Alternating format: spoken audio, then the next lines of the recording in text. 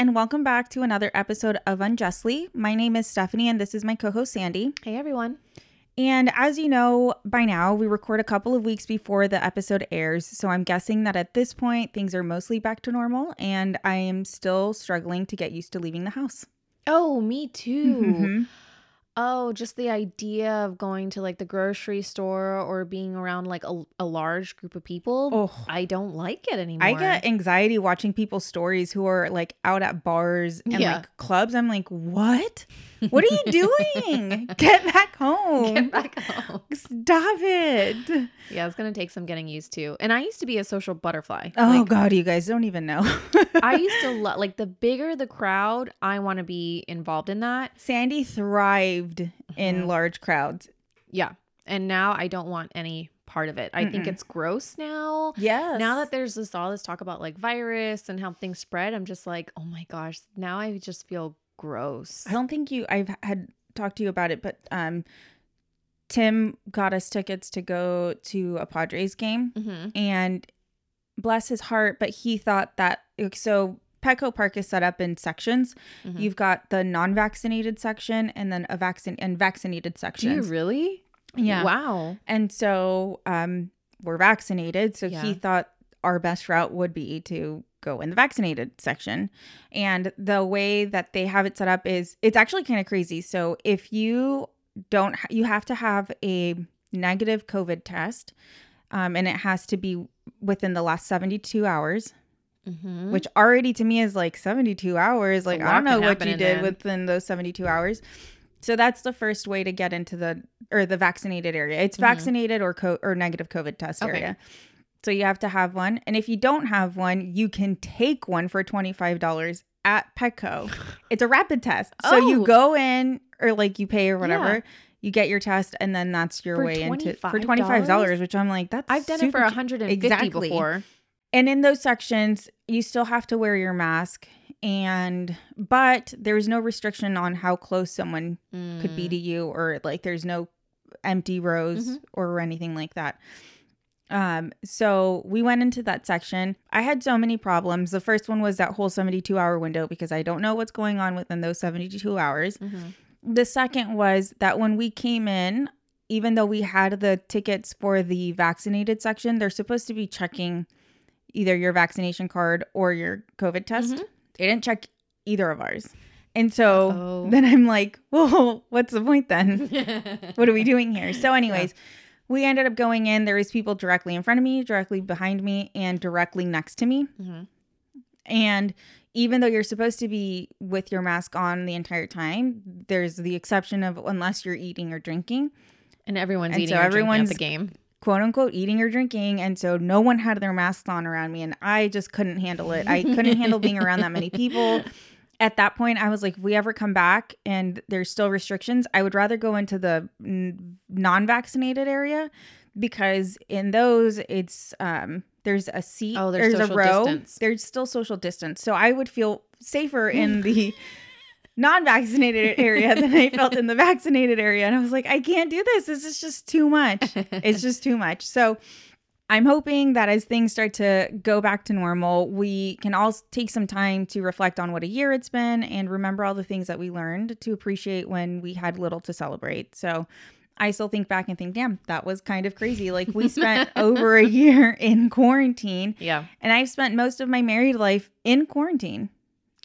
That's true. I got married in November, went on our honeymoon, came back in late November, and then we went into lockdown in March. So we had a couple of months, but I mean, it was like the holidays and stuff, so we didn't really do anything. Yeah. So I'm hoping that we'll be able to start doing the things we had hoped to do before we went into lockdown. But I do think it's important for us to kind of like look back and think of all the things we grew to appreciate when we had really nothing going on. Yeah. And that maybe it gets easier to leave the house, but I don't see that changing anytime soon. I'm happy like here. Staying home now. Yeah. I've appreciated that. I don't think I appreciated that before. I think I always wanted to be out. I always wanted to be with as many people as I could be with, which is fine. But I never appreciated just slowing down and being home. And now I do. Yeah. I'll go to a restaurant, maybe a movie, but that's it. I don't even care for restaurants anymore. I'd rather just be in the comfort of my home. Yeah. I'd rather eat the good food here. Yeah. Yeah. All right. Well, that being said, this is your weekly reminder that although we've gotten mostly past the pandemic, our criminal justice system is still flawed and we have a lot to work on. Thanks for that stuff. Yeah, it's just your daily dose of reality or your weekly dose of reality. Your weekly dose of sadness. Yeah. Although this one is sad, but it has a happy ending. Okay. So that's kind of what I have to do now.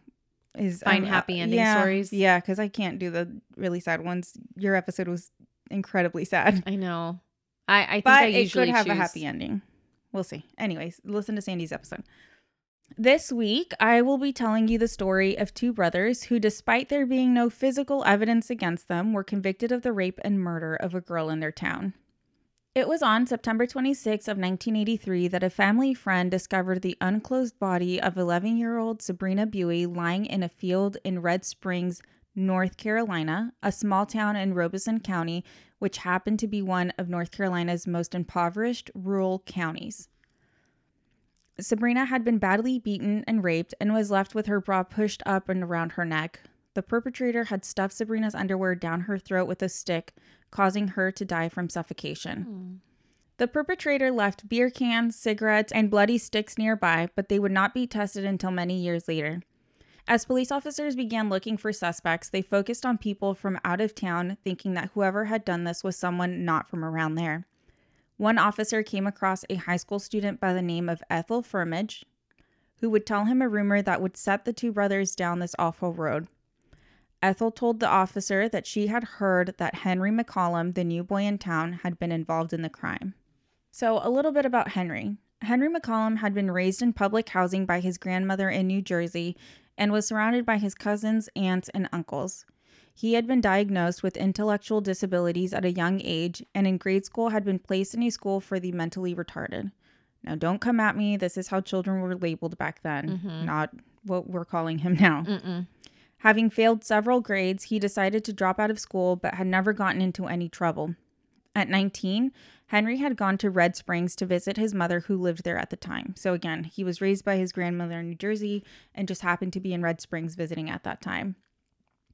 Police had already interviewed Henry when they heard this rumor, and Henry had already told them that he had nothing to do with the murder and had last seen Sabrina 2 days earlier as she was walking to the store. 2 days later, 3 police officers would show up at Henry's mother's house and demanded that Henry go with them to the station. He followed them out the door, not knowing that it would be the last time he would be free for more than 30 years. Once at the police station, Henry was taken into an interrogation room with the 3 officers. One of them was SBI agent Leroy Allen, who helped collect evidence at the crime scene and attended the autopsy. And because this was before there were laws requiring video or audio recordings of interrogations, there is no recording of what went on in that room. Yeah. After 4.5 hours of intense questioning, Henry had signed a confession that he only vaguely understood. It was full of details that SBI agent Allen already knew, including the brands of cigarettes and beer left at the crime scene, as well as the flower pattern on Sabrina's clothing. His confession also matched the autopsy findings about how Sabrina had been murdered. Henry had signed the confession after being told that if he told them what they wanted to hear, he would be let go. After signing his name at the bottom of the confession, written for him by a police officer, Henry asked if he could go home. Which obviously, he's being fed all of these details by the police officers. In that confession, Henry implicated 3 other boys, one of whom was his 15-year-old brother, Leon Brown. By pure coincidence, Leon had shown up at the police station with his mother, who had been waiting in the lobby while police questioned Henry. When Henry finally came out of the interrogation room shortly after 2 a.m., another group of police had already started questioning Leon. They brought Henry into the room where Leon was being questioned and was forced to tell his brother about the confession he had just made. Leon, like his brother Henry, had learning disabilities and was illiterate, which made him extraordinarily vulnerable to coercion. Just half an hour later, Leon had signed his own false confession. Police went back to Ethel Firmage, the teenager who pointed the finger at Henry originally, and only 5 days after they were both charged, her story had changed. She said she had no knowledge of Sabrina's murder and had only identified Henry as a suspect because she thought he looked funny. What? It's because he was the new boy in town and no one really knew him, and he had intellectual disabilities, so everyone was like, that guy's a weirdo. Oh. The change in her story came far too late because the prosecution of Henry and Leon had already started. Yeah, because there's already a confession. Yeah. And investigators had no intention of turning back. Investigators had plenty of red flags to keep them from going down the road they were on. For example, although Henry and Leon's descriptions of the crime scene were mostly accurate because they were being fed information, their confessions conflicted one another in very significant ways. Discrepancies included who had been involved, how they met up with Sabrina, as well as the details of how the crime had been carried out. But the biggest red flag and discrepancy was the fact that the other two boys implicated in the confessions had clearly not been involved. In fact, one had been out of state at the time of the crime. Police were never able to collect any evidence against the other boys, and neither of them had ever been arrested or charged. Oh my goodness. Yeah, so they have these confessions of like what happened, but they don't match up, and the people implicated were not even around. Yeah. And yet they're just going to move forward with it. Chugging along. In addition to ignoring the problems with the brothers' confessions, the state withheld critical evidence that might have helped Henry and Leon prove their innocence. Their defense attorneys never saw Ethel's conflicting statements or a lie detector showing that a trial witness who accused Henry had no knowledge of the murder. They didn't see a document showing that the state failed to follow through on efforts to find the owner of an unidentified fingerprint left at the crime scene, which they knew did not belong to Henry or Leon. Wah, wah. Can you imagine? Yeah. I mean, yes, you can imagine. In fact, had they run the fingerprint comparisons, they may have identified the real killer before they had even been convicted. Oh my gosh. By law, all these documents should have been turned over to the defense team, but never were. Without all of the documents and without recordings of the interrogations, it was impossible for Henry and Leon's defense attorneys to discredit false claims that they had volunteered all of the details in their confessions.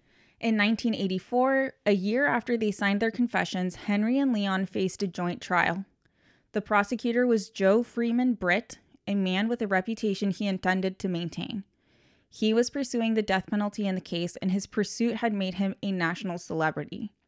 He had been elected district attorney in 1974 in a county that had not sent anyone to death row in nearly 3 decades. But after only a year on the job, he had won more death sentences than any prosecutor in the country. Whoa, that's dangerous. Yes. Hold on, this gets crazier. He would put on an act for the jury by thumping a Bible and waving the victim's bloody clothes, and eventually he would end up in the Guinness Book of World Records for being the deadliest DA. No. Yes. That's not something That's not we should okay. give people awards for. But honestly, the Guinness Book of World Records was my shit. It was mine too. I definitely loved had those copies. books. Yep. Like I asked for it for my birthday. The one that always fascinated me, I don't know why, is the lady who grew out her fingernails and they were wrapped like a snail. I don't know why. That image is still so vivid. That and the really tall guy. It's so crazy. DA Britt would lead training sessions for other prosecutors in which he advised them to go after them and tear that jugular out. Oh. So he wanted blood. Yeah. Yeah, and he loved the attention that he was getting. I'm sure. And so that made him want it even more. Sabrina's rape and murder seemed like the perfect case to pull out all the stops and get a conviction. So he ignored evidence that pointed away from Henry and Leon and towards a man who was a serial predator who he himself had just tried for murder a few weeks earlier, and instead relied on the flawed confessions to continue his fight against Henry and Leon. So there was a guy in this town, which we'll get into, but there was a guy in this town who he had tried for murder for a very similar crime just a few weeks earlier. And all of the evidence pointed towards that guy, but he just wanted this conviction. They had already started down the path with Henry and Leon, and so he was just... Gotta finish it. Yep, gotta finish it. Henry would take the stand and proclaim his innocence, but he was no match for Britt in his theatrics. In his closing arguments, Britt stood silent in front of the jury for 5 minutes, the amount of time he guessed it took Sabrina to suffocate to death. The jury sentenced the brothers to die, and at only 16 years old, Leon became death row's youngest resident. Wow. 16. Jeez. Yeah. In 1991, the North Carolina Supreme Court decided that Henry and Leon were entitled to separate trials, and at his second trial, Leon's defense attorneys were able to persuade the judge to dismiss the murder charge. Leon was then only convicted of rape and resentenced to life. Unfortunately, Henry had signed a more damning confession, and his attorneys decided that his best option would be to take responsibility for the crime and ask for the jury's mercy. And although Henry had maintained his innocence all these years, his team also convinced him to plead guilty. Wow. The strategy, of course, backfired, and the second jury sentenced him to death. In 1994, in an opinion having nothing to do with Henry's case, U.S. Supreme Court Scalia cited Henry's case as the type of crime that makes the death penalty a necessity in the United States.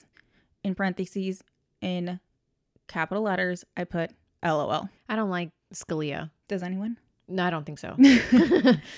In 2010, Henry's face appeared on a political flyer distributed to thousands of North Carolina voters, attacking legislators who had voted for a new law that allowed death row inmates to bring forward evidence of racial bias in death penalty trials. It falsely warned that the law would allow people like Henry to get out of prison. Again, LOL. The flyer read, "Get to know Henry McCollum. He raped and murdered an 11-year-old child." You know what's frustrating right now that I think about it? Because Scalia's passed away, so he can't see that he was wrong and that these boys were actually innocent. Oh, that's frustrating. Do you know when he died?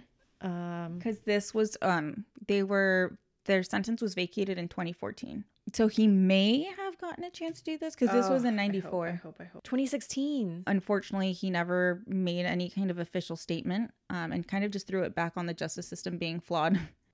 Yeah, he says that the justice system is flawed and it's expected that we're going to prosecute people mistakenly. But he never made a comment specifically regarding this case and what he said regarding the case. And then he passed away 2 years after. But at least we know he got to see this unfold. Yeah, I think that was really important. Even if he doesn't comment on it, we know he saw. It's also really important for us to see this so that we can continue disliking him. What ended up getting lost during all of those false confessions and trials was the truth that police never investigated in Sabrina's murder.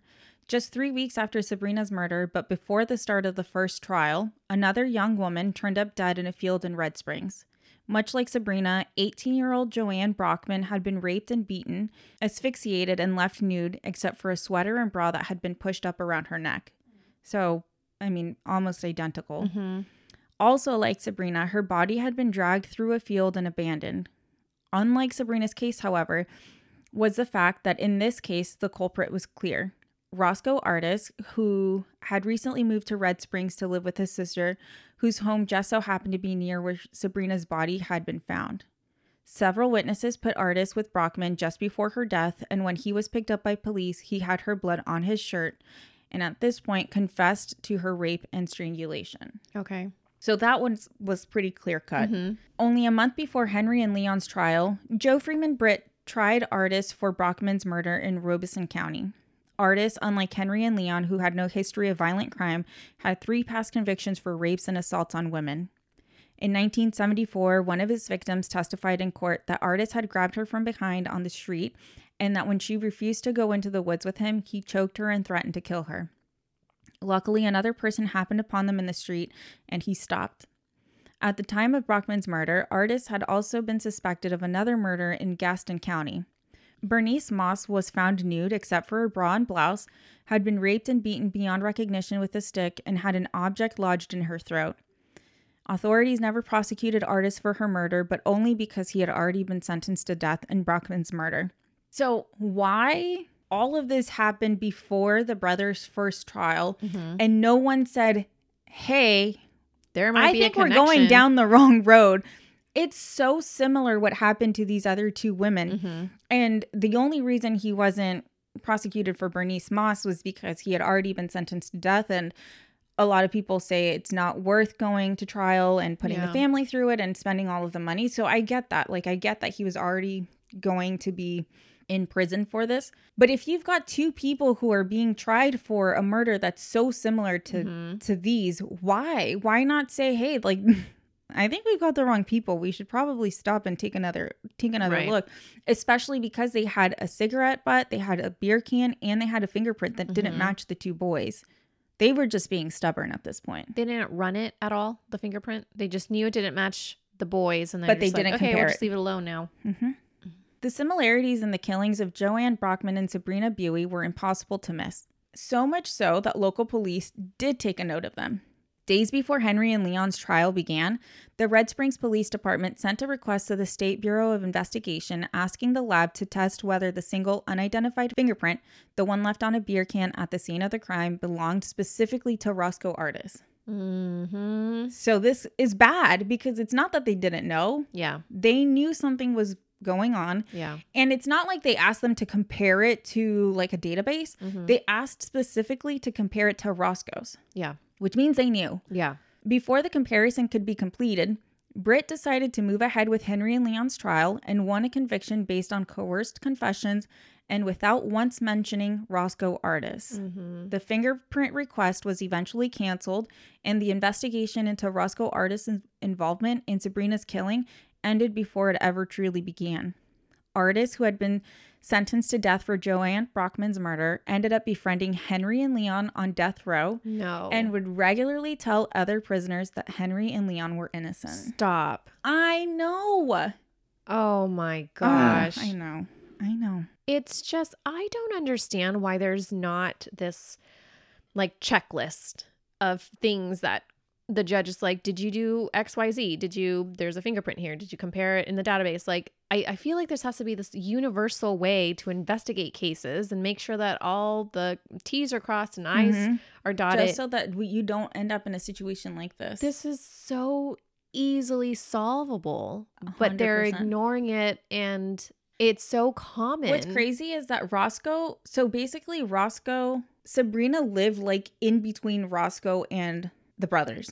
She was like right in the middle. So although someone pointing the finger at Henry, who's new in town, who they think is kind of weird, personally, I think it's fucked up. I don't think that this girl should have been spreading this rumor that she heard. But okay, fine. Like, she's a kid. She heard this thing in school or whatever, and she happens to mention it. It's not her fault that police ignore evidence pointing away from them. Like, that's not on her. But you have someone who has a rap sheet of sexual assault and, whatever. Yeah. And you're just choosing to be like, nah, it's fine.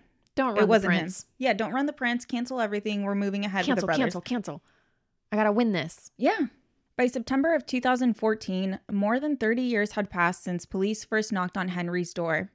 The naive teenager was now a middle-aged man and was the longest-serving inmate on the state's death row. Both Henry and Leon had been attacked while serving their sentence, and Leon had been repeatedly sexually assaulted by the other prisoners. Oh my gosh. On death row, Henry spent decades watching his friends be hauled off to the execution chamber. And when DNA testing became available in the 1990s, Henry asked that the evidence in his case be tested. Later, in 2005, a single cigarette butt from the crime scene yielded a DNA profile, and although it did not belong to Henry or Leon, due to the limitations in the testing method, the result could not be compared with DNA profiles of other known criminals. And due to this lack of a definitive match, the test result was not deemed to be enough to overturn their convictions. How is that a thing? It's so infuriating because it's like, well, it wasn't you, but tell us who it is and then we'll let you out. That's not how it should work. It's like, well, it wasn't you, so you shouldn't be here. Leon submitted a request to the Innocence Inquiry Commission, which committed many years and thousands of dollars to their case. Unlike Henry and Leon's defense attorneys, the commission commanded the funding and the legal authority to pursue lost evidence, demand documents, interview suspects, and most importantly, retest the cigarette butt and compare the result with the state's criminal database. It was that testing in early 2014 that finally turned up a DNA match to Roscoe Artis. And although Henry was excited by his attorney's hopes that they could now prove his innocence, he also felt betrayed by Artis, who he had considered a friend. At the hearing in September of 2014, Henry stared blankly as the commission staff detailed the new evidence. The Robeson County District Attorney Johnson Britt, a distant cousin of Joe Freeman Britt, told the judge that he no longer had any credible evidence against Henry or Leon. He said that new DNA test results identified a third party as the killer, and the judge took a rare step of not just granting the brothers a new trial, but declaring them innocent. Good. And that's so hard to get them to do. Yeah. You never see that. Never. It's usually a whole mess that takes years again. Yeah. The courtroom was packed with lawyers and reporters, with people from Red Springs and members of Henry and Leon's extended families who had traveled across the country to be there with them.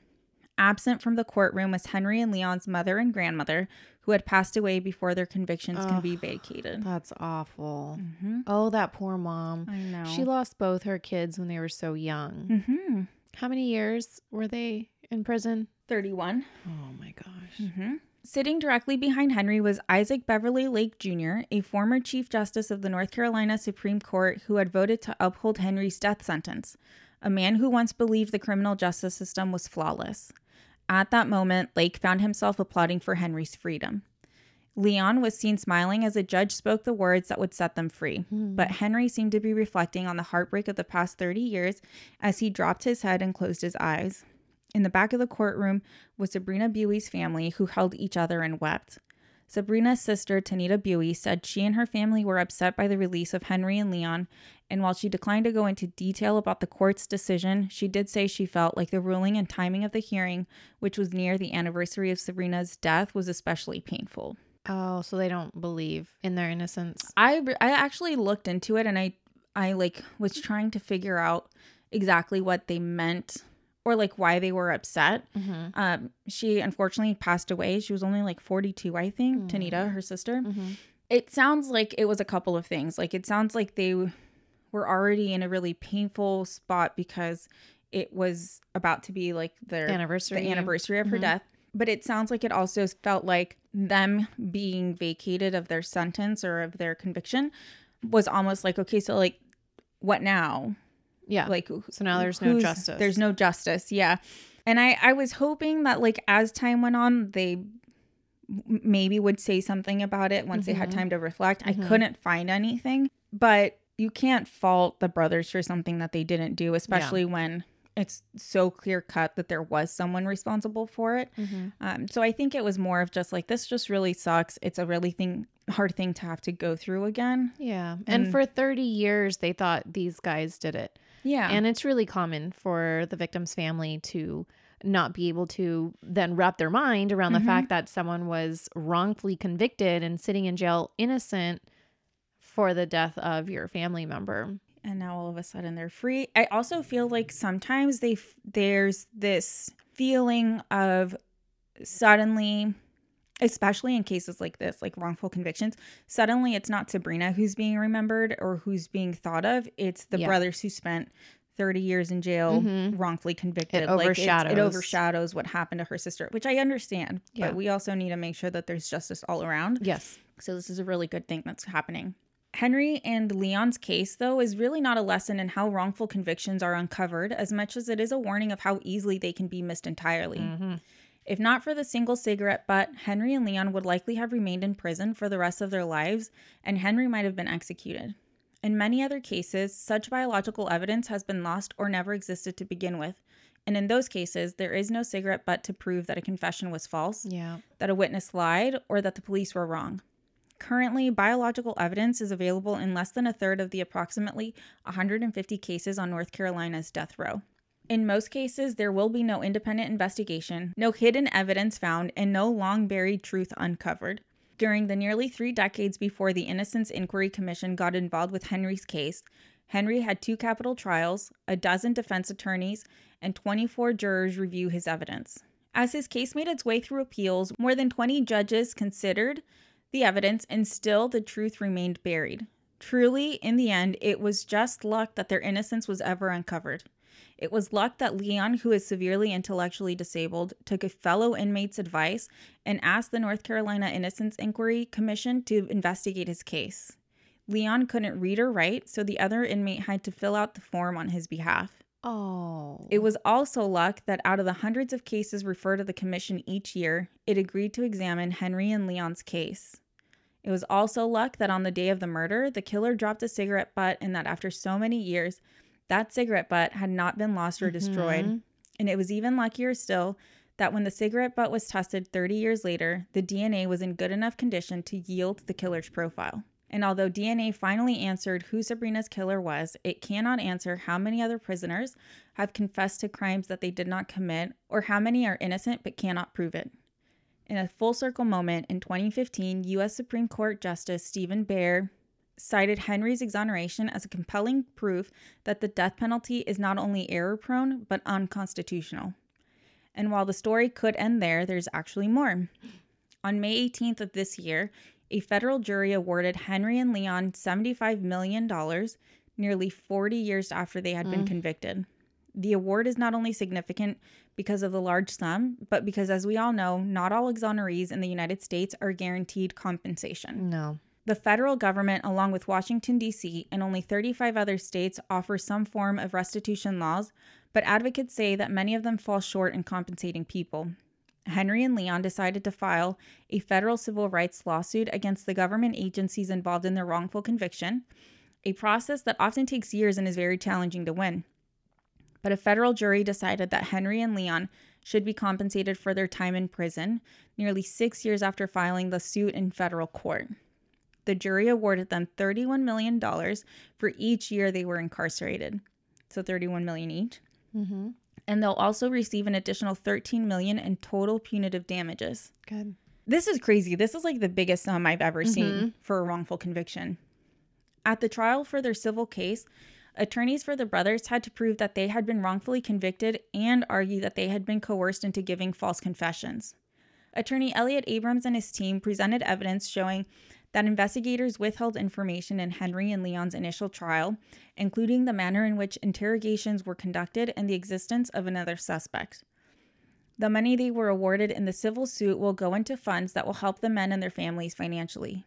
Abrams said, "A jury has finally given Henry and Leon the ability to close this horrific chapter of their lives. They look forward to a brighter future surrounded by friends, families, and loved ones."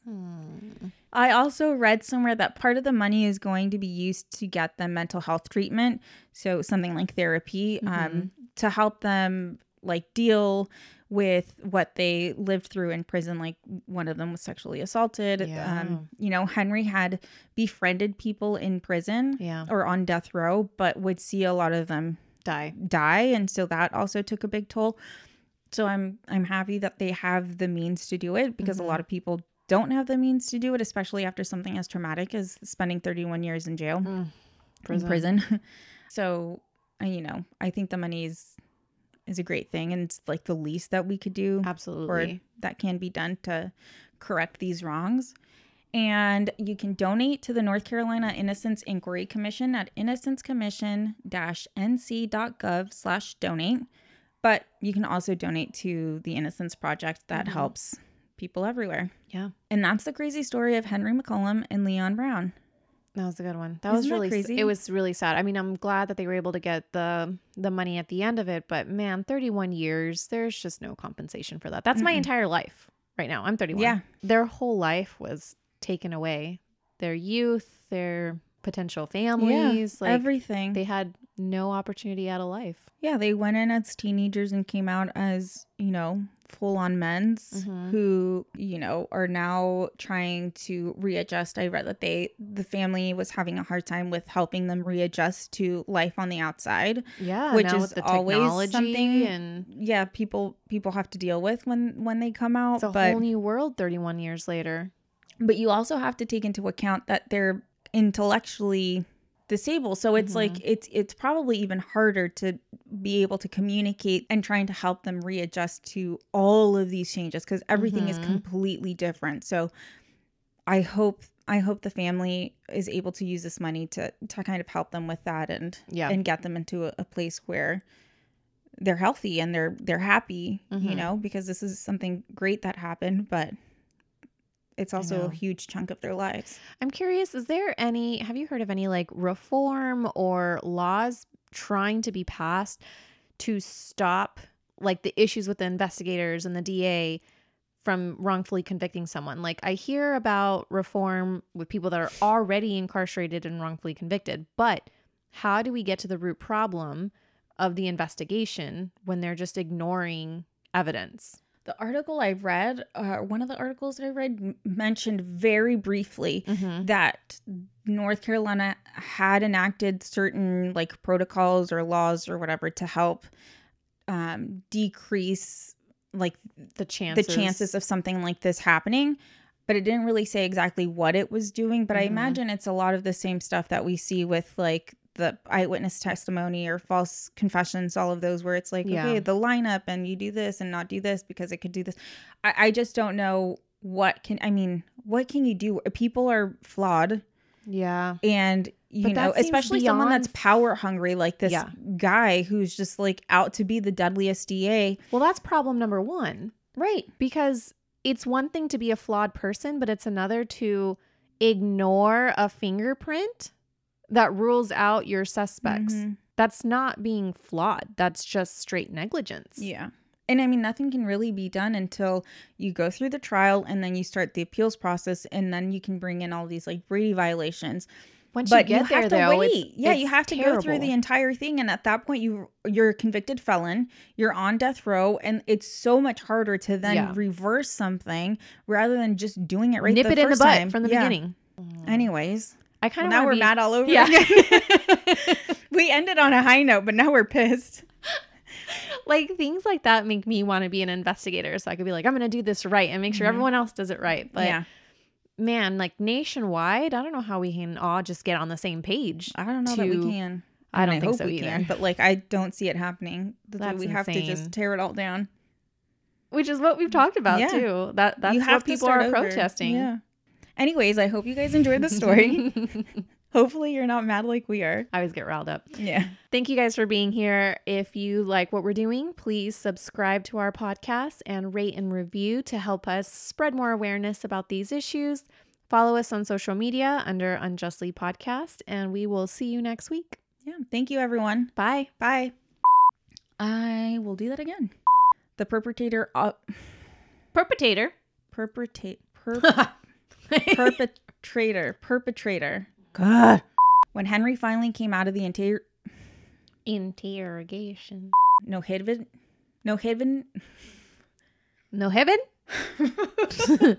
Whoa.